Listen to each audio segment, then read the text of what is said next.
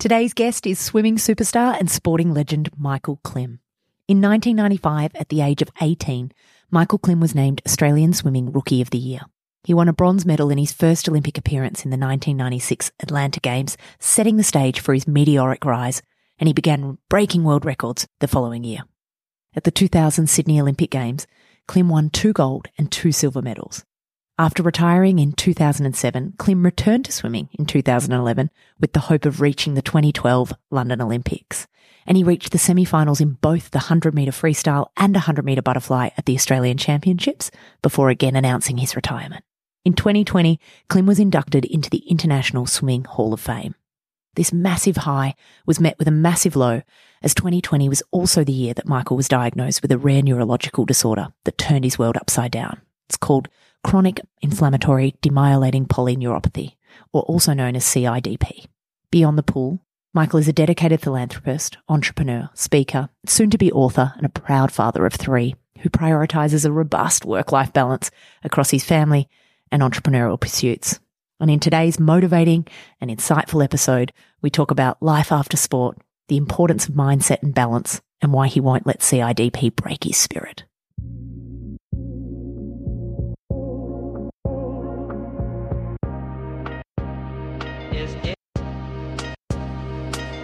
Hello and welcome. My name is Steph Prem and I'm your host of Mindful Mess, a podcast where we speak with some of Australia's favourite sporting, health and business personalities about how they find balance in today's world. Mindful Mess is proudly sponsored by Medibank. You're only human, and what an incredible human you are. Hello, wonderful human. Thank you so much for joining me today. Welcome to Mindful Mess. Thank you, Steph. I know it's a long time coming. I've made it very easy for you to get hold of me of late. We finally made it happen. So it's great to be here. We're here, and that's the most important thing. You have had a little bit going on. That's okay. Yeah. Dive into all of that today. And I think as we were talking just before we jumped on, there's a few messy moments that we can talk about and we can share. But I thought maybe we'll start by sharing with everyone how we met. It's a bit of a hilarious, actually, it's very mortifying for me, but probably hilarious for you story. I couldn't say how long ago it was, but we were both injured at the time.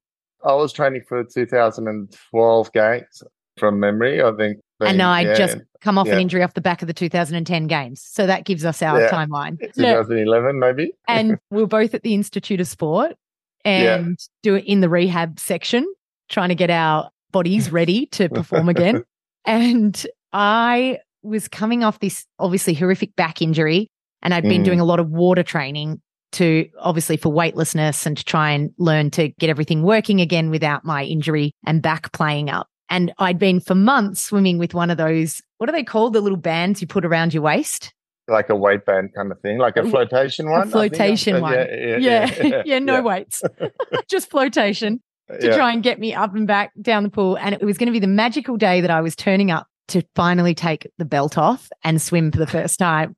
It's all actually coming back to me a little bit clearer now. I turn up and there's Klimmy with Channel 7 and an entire TV suite, people filming him in the pool getting ready for the games. And it's just him and it's just me in another lane. And I said to my coach, there is no way I'm getting in the pool today. Like, I'm not doing it. I'm not doing it. And he was like, come on, mate, take the belt off. It's our day. You've been waiting for this day for a really long time. It's a great day and you'll be swimming freely without your belt. Anyway, he forced me to get in the pool. I am so slow. You are just up and back past me.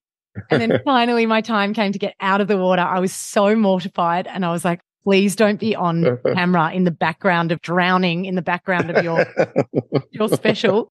And then I get in the hot tub to do our little recovery afterwards, and you jump in the hot tub. We've never met at this point. And you sit down next to me. In my head, I was like, oh, I'm so embarrassed. And you just turned to me, gave me a high five and go, I think you nearly got me on that last lap. And from that moment forward, I was like, we're going to get along, my friend. Look, if you got me on the mountain, I'd understand the feeling. So that was, my comeback for London. And I didn't make the team. But genuinely for me, seeing people in the water, and maybe if it's for you, skiing and, like obviously your second nature. So whereas I'd probably swim better than I walk, definitely nowadays. So, and then when people give it a genuine go, full credit to you. And the fact I didn't realize you were so apprehensive about it at the time. Now that I hear it, I'm glad that you got through the process and you swam without the belt. I did without the belt, and I got your win. high five at the end. It meant it honestly, it meant a lot, and we've had a lot of laughs since. So I'm very grateful. But I will stick to frozen water sports. I know that now. So I'll leave you to the water sports. It's much quicker. Exactly. Speaking of your success in the water, I mean, you've achieved something that only a small handful of people have really achieved in their lifetime, or really their career, and that's 2 gold medals at the Olympics. Not to mention 5 Commonwealth Games gold medals. You're a 6-time world champion. You've broken a total of 21 world records in your career. And then, of course, there's that memorable Sydney Olympics 4x100 freestyle relay that I think lives on in the minds of many Australians as one of the greatest displays of athleticism in sporting history. But let's start with the gold medal. How did that feel? What does that feel like? It's very hard to put into words. As an athlete firsthand, how much we devote towards the pursuit of just something so simple, or something so, I guess, specific in a way, like swimming for 100 meters or even butterfly.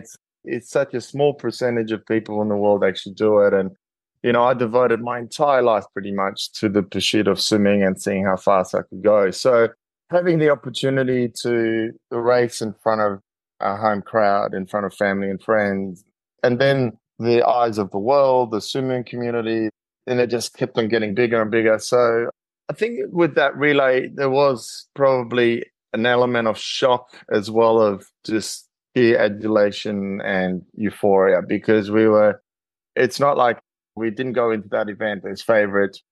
We had a huge challenge that we had to face, but to actually stand up and deliver on what you've been working towards, that's kind of probably in sport, that's the most satisfying emotion, like when you work towards something and then the planet becomes off, because probably 9 out of 10 times it doesn't always, as you know. So, yeah. And then that was my first night of the Olympic experience. It was just phenomenal, looking up and seeing 32,000 people just jumping up and down, and that whole kind of swimming stadium was just vibrating, and it was just, the sound was just echoing through our bodies. And I mean, it had all the drama, and at no point, I think, that evening, except for the race maybe itself, I felt in my own body, it kind of felt like it was an out-of-body experience to a degree. Wow. Kind of like almost like the flow state, like you're not even aware, you're just in the zone, really.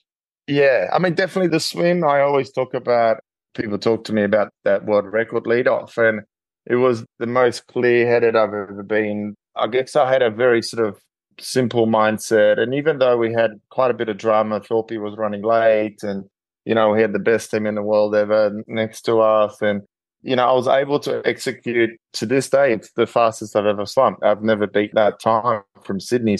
I think from a physical and mental standpoint, I was able to be at my peak at the same time.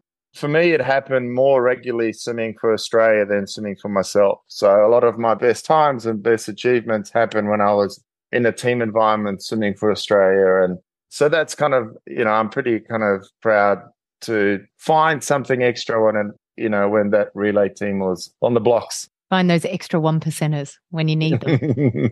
And would you say that win was your highlight from all the achievements, all the podiums, the world records? Was that the career highlight? I think because of the notoriety that it received, and we still, 20 odd years on, we're still talking about it. I think as a moment, definitely. But I think from an individual standpoint, I had probably the best week of my career when I was was 20. It was a world championship in Perth. I was able to win 7 medals, 4 gold at the world championships at the age of 20. And I'd never surpassed that as an individual performance. And it's good and bad, I guess, reaching those heights at such an early age. And I was always trying to get back to that kind of standard at an individual performance, which was really, really difficult. Yeah, so I have those two kind of memories, the week in Perth at the World Champs and that lead off, and then obviously the relay in Sydney. And do you think that's what drove you to continue in your career? That was that feeling that you kept chasing? I always knew that I was always on this mission of trying to see how fast I could keep pushing my body. And even though, Sydney was bittersweet in the sense that I broke world records early on in the meet, and I got individual silver, but it wasn't, still felt that I could go faster. So, and then, I was able to prove even 4 years later that I was still adding and value and contributing to the team. And so by the end, it was more than just trying to better my best. It was kind of more of a team environment, and the Aussie swim team through that era was just phenomenal. The likes of Thorpe and Hackey and Susie and Liesl Jones and Lydia Trickett and Patria Thomas. So that kind of, and in 2004 period was just kind of the golden era. And I was just sort of, I hit my straps in 98 and onward. Yeah, it was a pretty special time to be part of the team. I can imagine. We had Liesl on earlier this season, and she said something very similar, that they were the golden years, and to be part of it back then, she's never been able to match that kind of energy.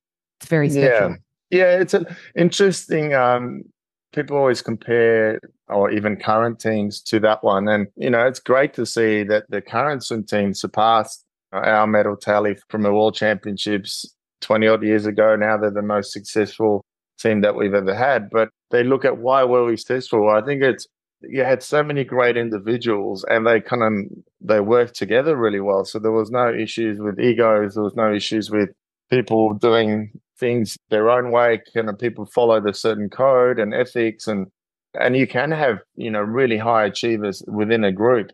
It's more, in any organization, that doesn't mean you have to have a hierarchical setup, but Skippy or Thorpe doing these things, well, I can do it too. It's sort of like, and then there was a certain standard that was set by a lot of people. Like those, I think work ethic and professionalism, they were unquestionable. So like it's those sort of things where, no one ever questioned anyone for their commitment or the dedication, etc. Because that was just, if you're on that team, you're on 110%. That's incredible. An amazing experience and culture, an environment to be part of. No wonder you all just kept thriving. Yeah. I asked Liesl the same question. I'm going to ask you now. Do you have any pre-game rituals that you used to do? I was borderline OCD, I think, when I got to my races. And I was fortunate enough, I was aligned with Speedo, and I'd wear a new suit, and I could pretty much design the suits the way I liked them, the cutout. And we were wearing the kind of full body coverage suits, the fast skin suits back in the day. And, for me, a bit of a omen was to obviously tear off the tag off a brand new suit for every race. But if I look at, I'm actually writing a book as we speak, so look out for it. It'll be, I announced the memoirs will be coming out next year, but I was looking at some of my old pre-race kind of rituals, and I had this kind of ritual of always wetting my mouth before I was getting up on the blocks, and these kind of little tics that I had with adjusting the goggles. And I think I had definitely, and I would sort of rub the blocks to very similar to, you look at Rafael Nadal, how he kind of lines up his drink bottles. And I definitely had a routine, and the routine was something that gave me familiarity. But if it didn't happen, it didn't completely throw me off. But I did have certain ways I'd like to get things done for sure. I think we've all seen a little bit of that OCD in the recent Beckham documentary, whereas he's carried a lot of that over into his life now as well. I think it's very common in athletes, as you mentioned, Nadal. Everyone's got a little something that just, I think it just makes you feel more in control on the day, if anything.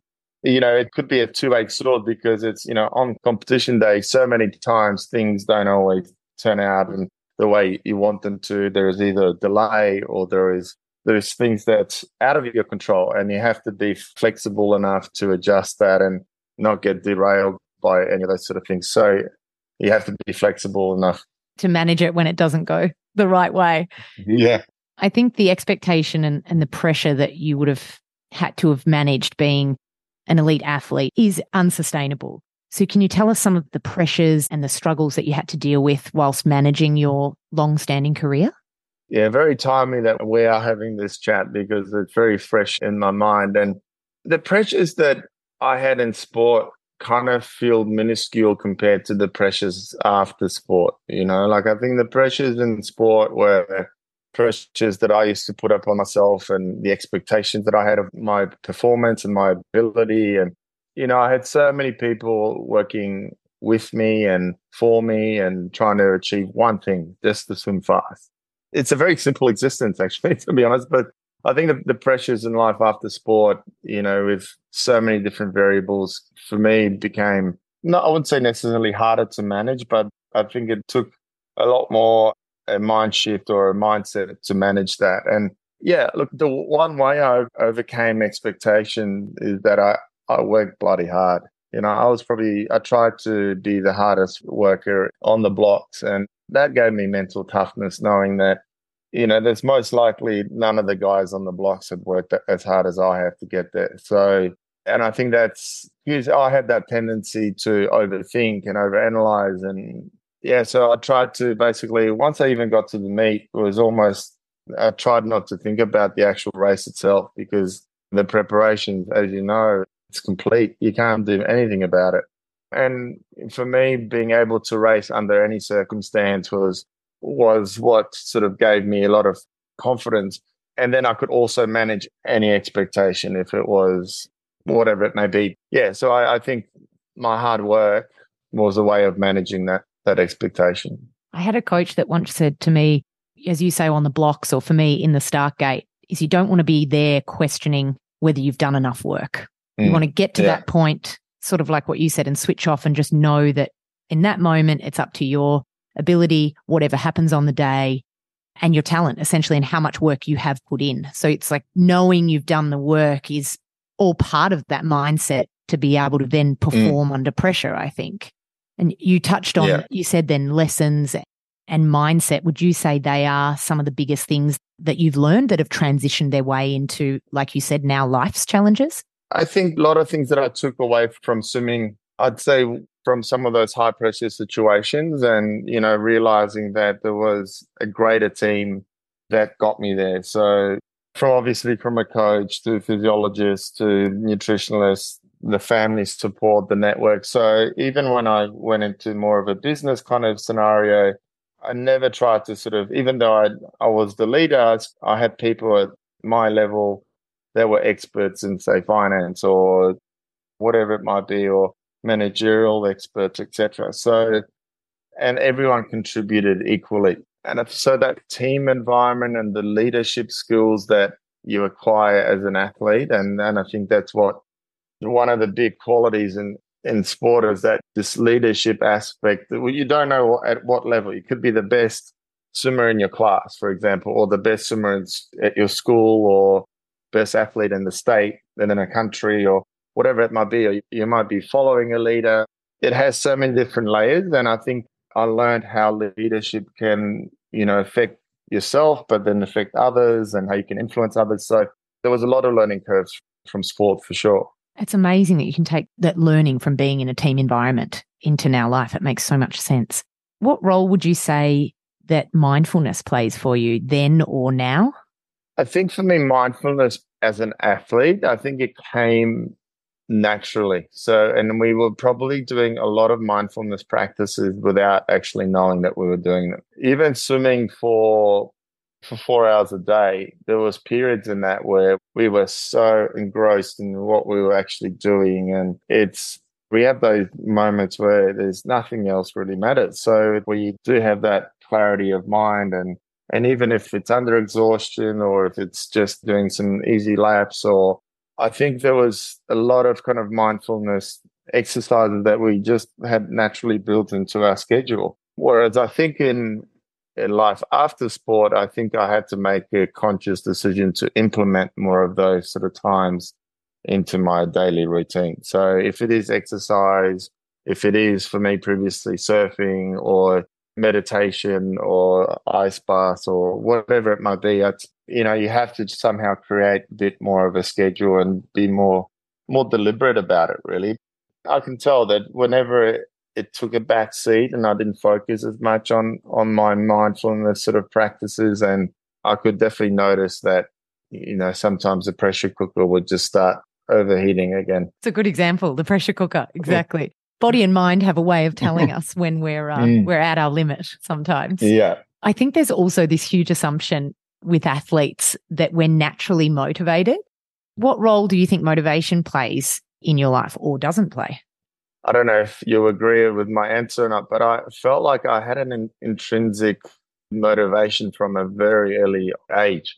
And I don't know if that's because of my upbringing and, my parents traveled around the world so much when I was a kid, and swimming for me was something that I had familiarity with, and something I continued through all the travels and all the changes in my life. And it was a constant for you. Yeah, it was a massive constant. And it was something that gave me from a very early age, it gave me some confidence. And also I fitted well into those environments. I don't know. I guess as a kid, you want recognition and acknowledgement. So as much as we don't want to admit it, but I always had people ask, what motivated you? And I said, I don't really know, So, but I sort of had this really all or nothing kind of attitude from a very early age. And I kind of continued that with business. I go 100 miles an hour, and it was actually finding more of a better balance, sustainable kind of balance to my lifestyle.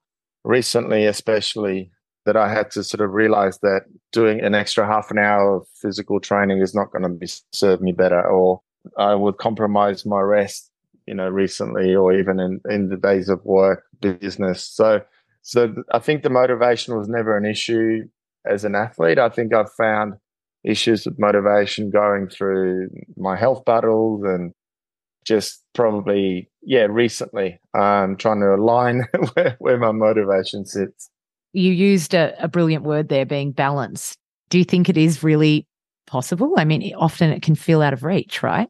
It's a constant, I wouldn't say mission, but it's a constantly striving to, I always use the dimensions of wellness, and it's a wheel. So you're from, say, your social wellness to physical to emotional to spiritual, etc. And you're trying to be as balanced in that wheel of wellness. So, and at times all of those, a little bit higher than others. So I think it's achievable, but I think it requires constant work. And, there is times where we're more stressed, we have more on, we compromise things and replace things. So, but I think there are certain periods where you definitely feel as balanced as you can possibly be. And for me personally right now, I'm even with everything that I've been through in the last few years, I kind of, even with a lot of my physical abilities taken away, I feel more balanced now than I probably did 10 years ago, which is interesting because initially 3 years ago, if I asked myself that same question, this big physical wellness component was taken away. And I thought that's going to be the end of my sort of identity, my well-being, etc. But, it required a lot of work for me on a spiritual, emotional level to rebalance that wheel of wellness. And it is definitely achievable, but it constantly requires work. I have to be able to relate somehow, because I think you and I are both people that go at 110% sometimes. Yeah. To give a beautiful example, you and I did some corporate wellness events together back in the day. We'd run a spin class for a group of people and for one of your company's milk at the time. And then after the class, I'd be packing up the room going, oh, that was a lot of fun. And you go, oh, I'm going to do a real spin class now. And you'd go jump back on the bike and do another class. So it's interesting that you say you're now finding that. And I've had to find it the hard way too. But for me, something that, I don't know the phrase exactly, but it's something along the lines of, we don't always feel like particularly balanced, but knowing what balance does feel like is what helps us when, like you said, the pressure cooker moments come up for us, and knowing that we can always return to it. Yeah. And look, it's interesting because throughout my life, I guess, through sport and business, I've been in high pressure situations, making, important decisions. But it's at those times where we're making those decisions, or you get certain news that generally say you go in the fright or whatever. And I've been able to monitor that, my reaction to a lot of these, these moments. And I don't think I've ever felt the way I feel right now. even though I'm going through probably life-changing kind of sometimes decisions in terms of treatment or whatever it might be. And previously I was very, very probably clean-minded in terms of what I do, but it maybe wouldn't have put as much thought and time into processing certain things, more impulsive. And whereas now I think I've found myself taking more time and reflecting. And so, not to say that previously wasn't the right way, but it certainly, if I look at it now, it probably didn't serve me so well from a health point. I mean, my partner said I was talking about a certain period of my life. I was building a house, running a business, training for the Olympics, had 2 kids, and doing all sort of other stuff. And I said, I just don't know why I did it. And she's like, because you could at the time, you could manage most of these things. And like, I couldn't even contemplate managing one of those things right now. So I think we all have, our life is it's kind of, change it. Ebbs and flows. Yeah. You've slightly touched on it, but let's take it back to 2020. The last time you and I caught up, you were just about to be inducted into the International Swimming Hall of Fame. So firstly, congratulations. Thank you. Thank you. Unbelievable. How did it feel to be recognized as one of the world's best athletes and performers? It was a really weird emotion because I was going through a lot of mixed emotions at the time already. And, to go actually to fly to Florida and be in a room with a lot of my childhood kind of idols that, from Greg Louganis to Matt Biondi and Rowdy Gaines and John Sieben, who was one of our Aussie inductees that year as well.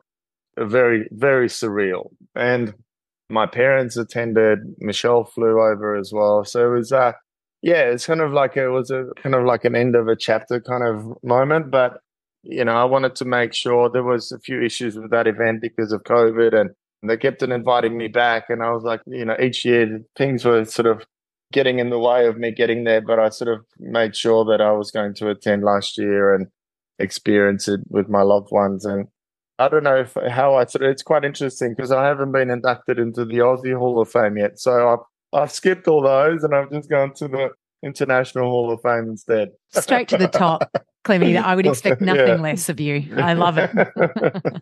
I mean, it must have given you a great sense of, closure and able to reflect on your career. And there just must have been so many magical moments in that, really. Yeah, it was a pretty interesting year because my coach of over 8 years, Gennady Turetsky, he passed away earlier that year as well.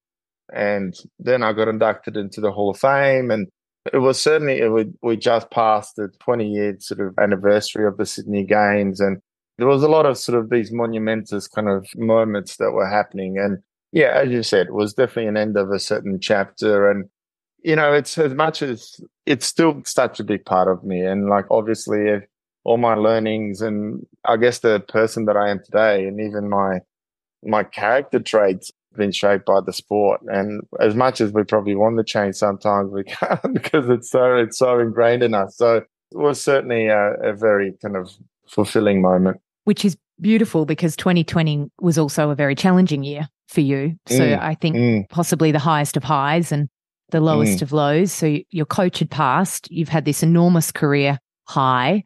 You've just been inducted into the International Swimming Hall of Fame. And then you found out, or you've just been diagnosed with this rare neurological disorder. So excuse me if hopefully I pronounce this correctly, but it's a chronic inflammatory demyelinating polyneuropathy. Is that correct? Very good. A little easier.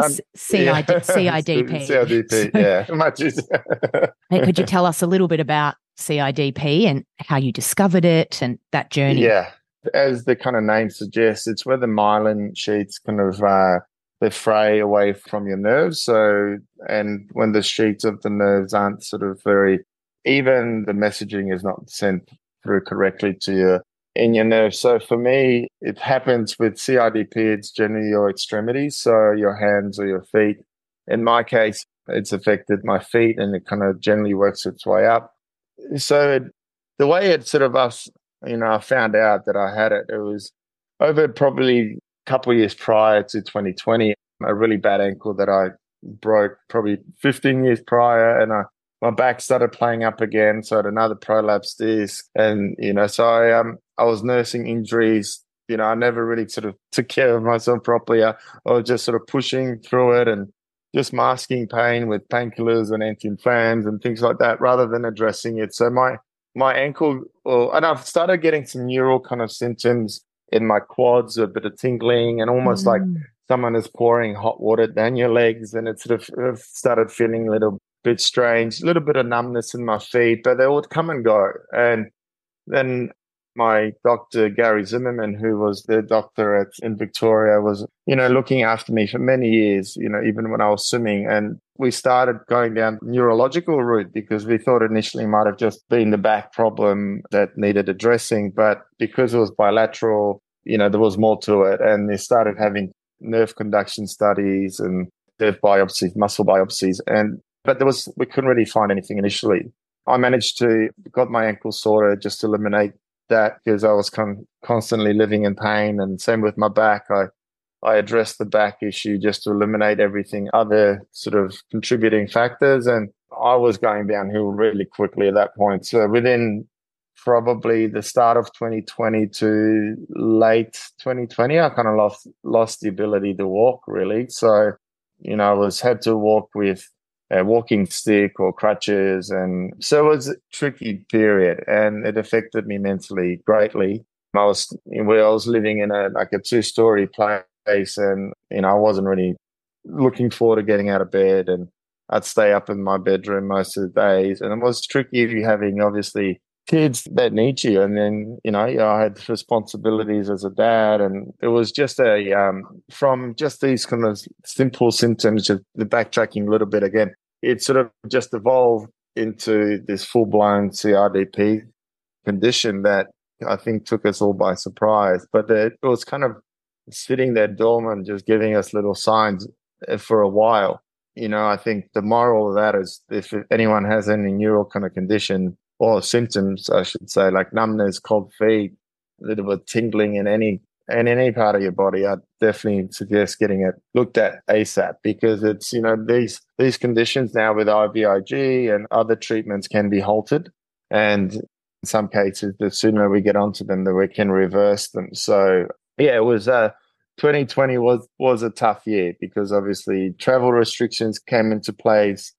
And I was trying to sort of fly back and forth, trying to get my treatment. I had a couple back operations to sort that out as well. And it was a challenging year, to say the least. To say the least, such a challenging time, not just physically, but as you touched on, mentally. And is CIDP curable? No, at the moment, there's no cure as such. So a lot of the main, I guess, we've seen with a lot of sufferers is a lot of lifestyle changes can have a really positive kind of impact on the symptoms. So, but also IVIG, which is a plasma-derived medication, has a lot of great antibodies and helps to kind of reduce inflammation, a little bit of nerve regeneration, but there's no cure as such at the moment. So ultimately, we're launching the Klim Foundation next year as well, which one of our blue sky kind of goals is to start some research. And I mean, there is research out there already, but really sort of ramp it up and trying to sort of ultimately find some sort of a cure for CIDP and GBS and sort of conditions like that, similar to mine. That's amazing. Brilliant. That's next year, you said? It's actually all ready to go, but obviously I've sort of put my effort behind Lifeblood this year and trying to get as many Aussies to donate plasma, because there is a massive demand for plasma donations. It's sort of surpassed blood donations in Australia at the moment just because of that demand in generating medications out of plasma. So that's been my focus. And next year we really want to sort of build that community for sufferers and carers that are, people that are going through something similar to I have. I've been kind of completely inundated. The day I did I came out with my condition and did the project story with Lisa, it sort of changed my life. And I think within a few days I had thousands of messages, and I felt that people were kind of opening up to me. And if I don't do something with it and don't try and help them, and inadvertently became a spokesperson for these sort of conditions, I wouldn't be doing myself and everyone else justice. So that's So yeah, I'll probably be calling on you next year to help me spread the message. 100%. My hand is up. You know that.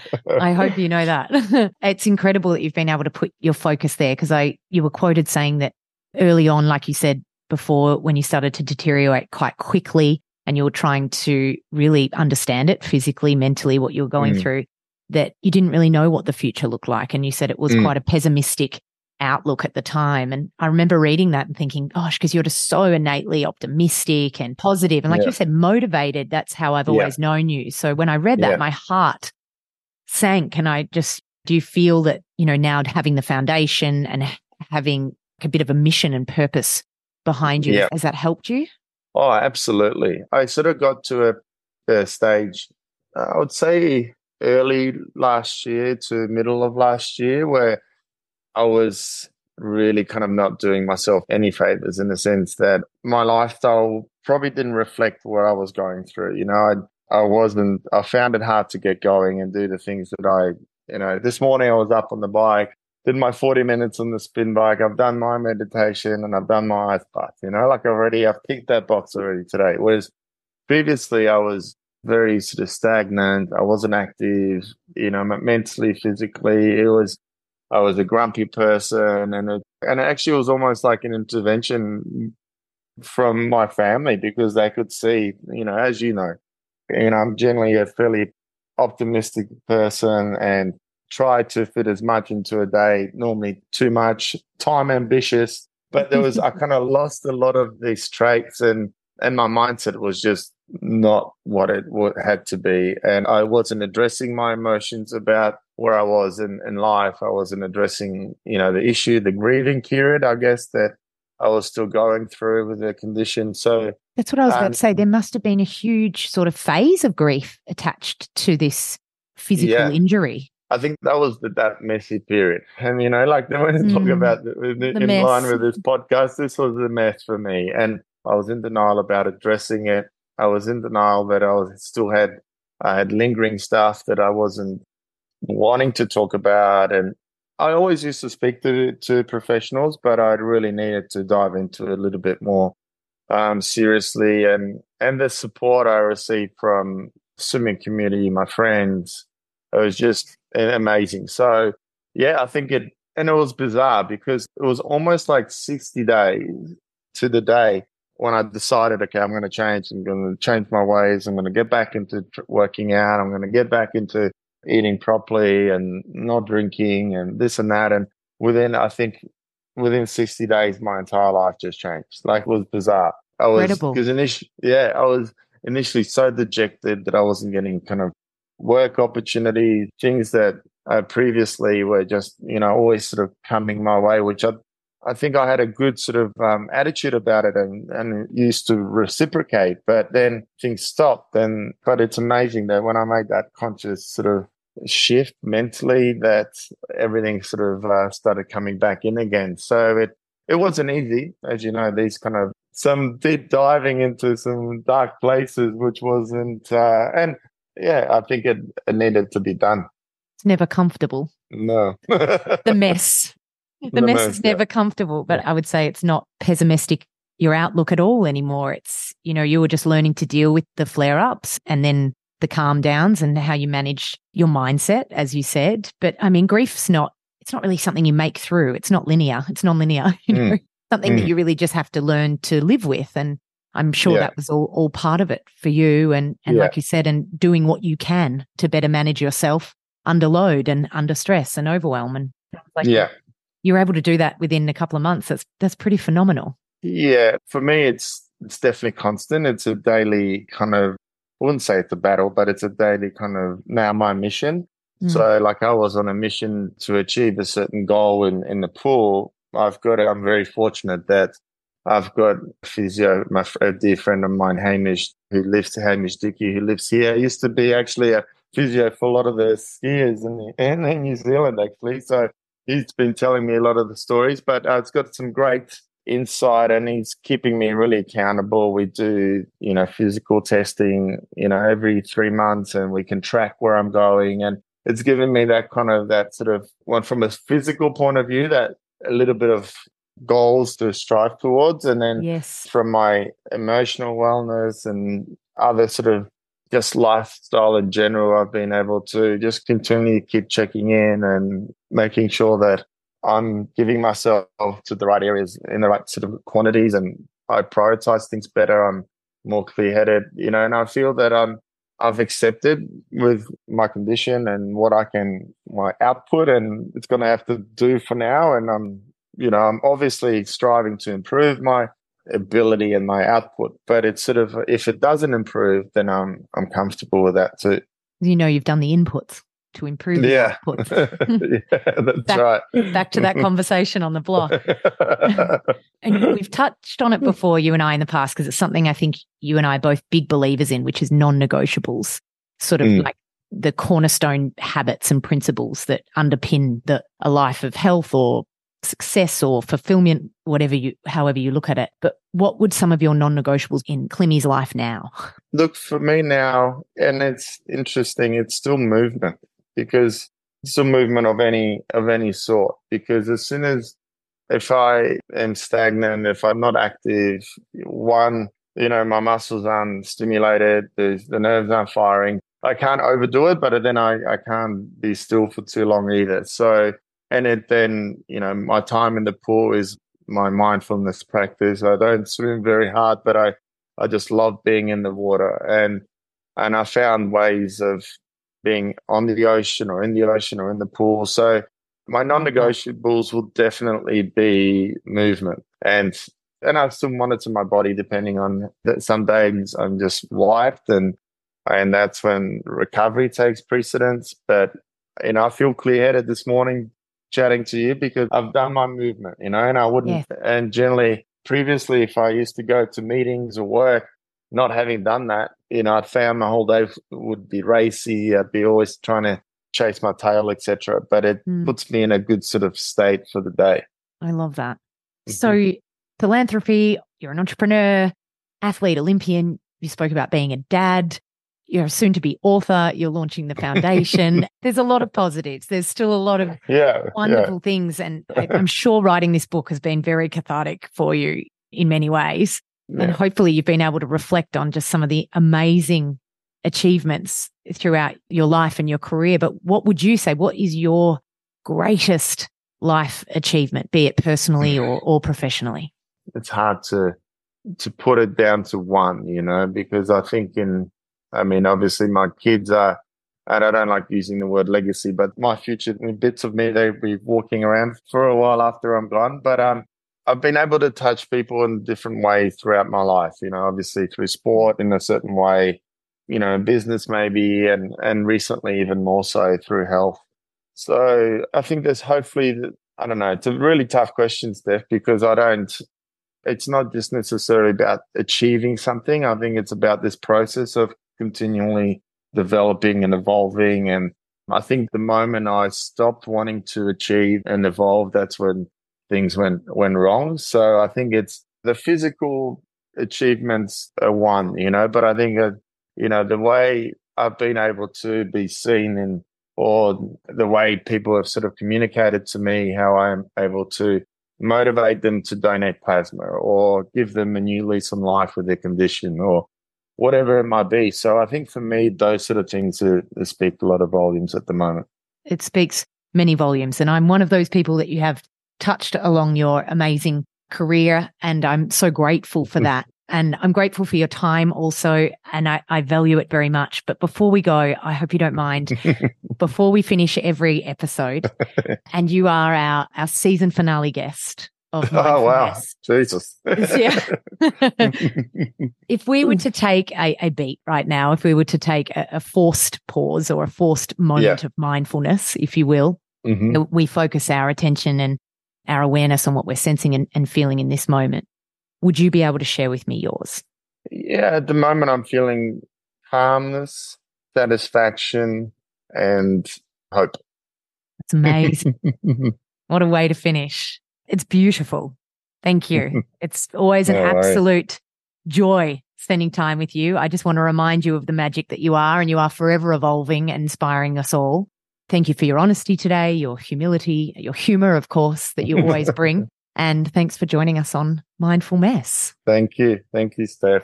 Loved it. And I hope, I don't know, gave you some insight into hopefully making your lives better somehow.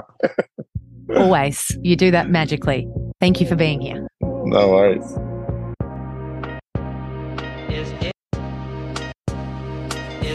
Thanks so much for joining me. We hope you enjoyed this episode of Mindful Mess. If you'd like to hear more, please subscribe and share from your favourite podcast platform.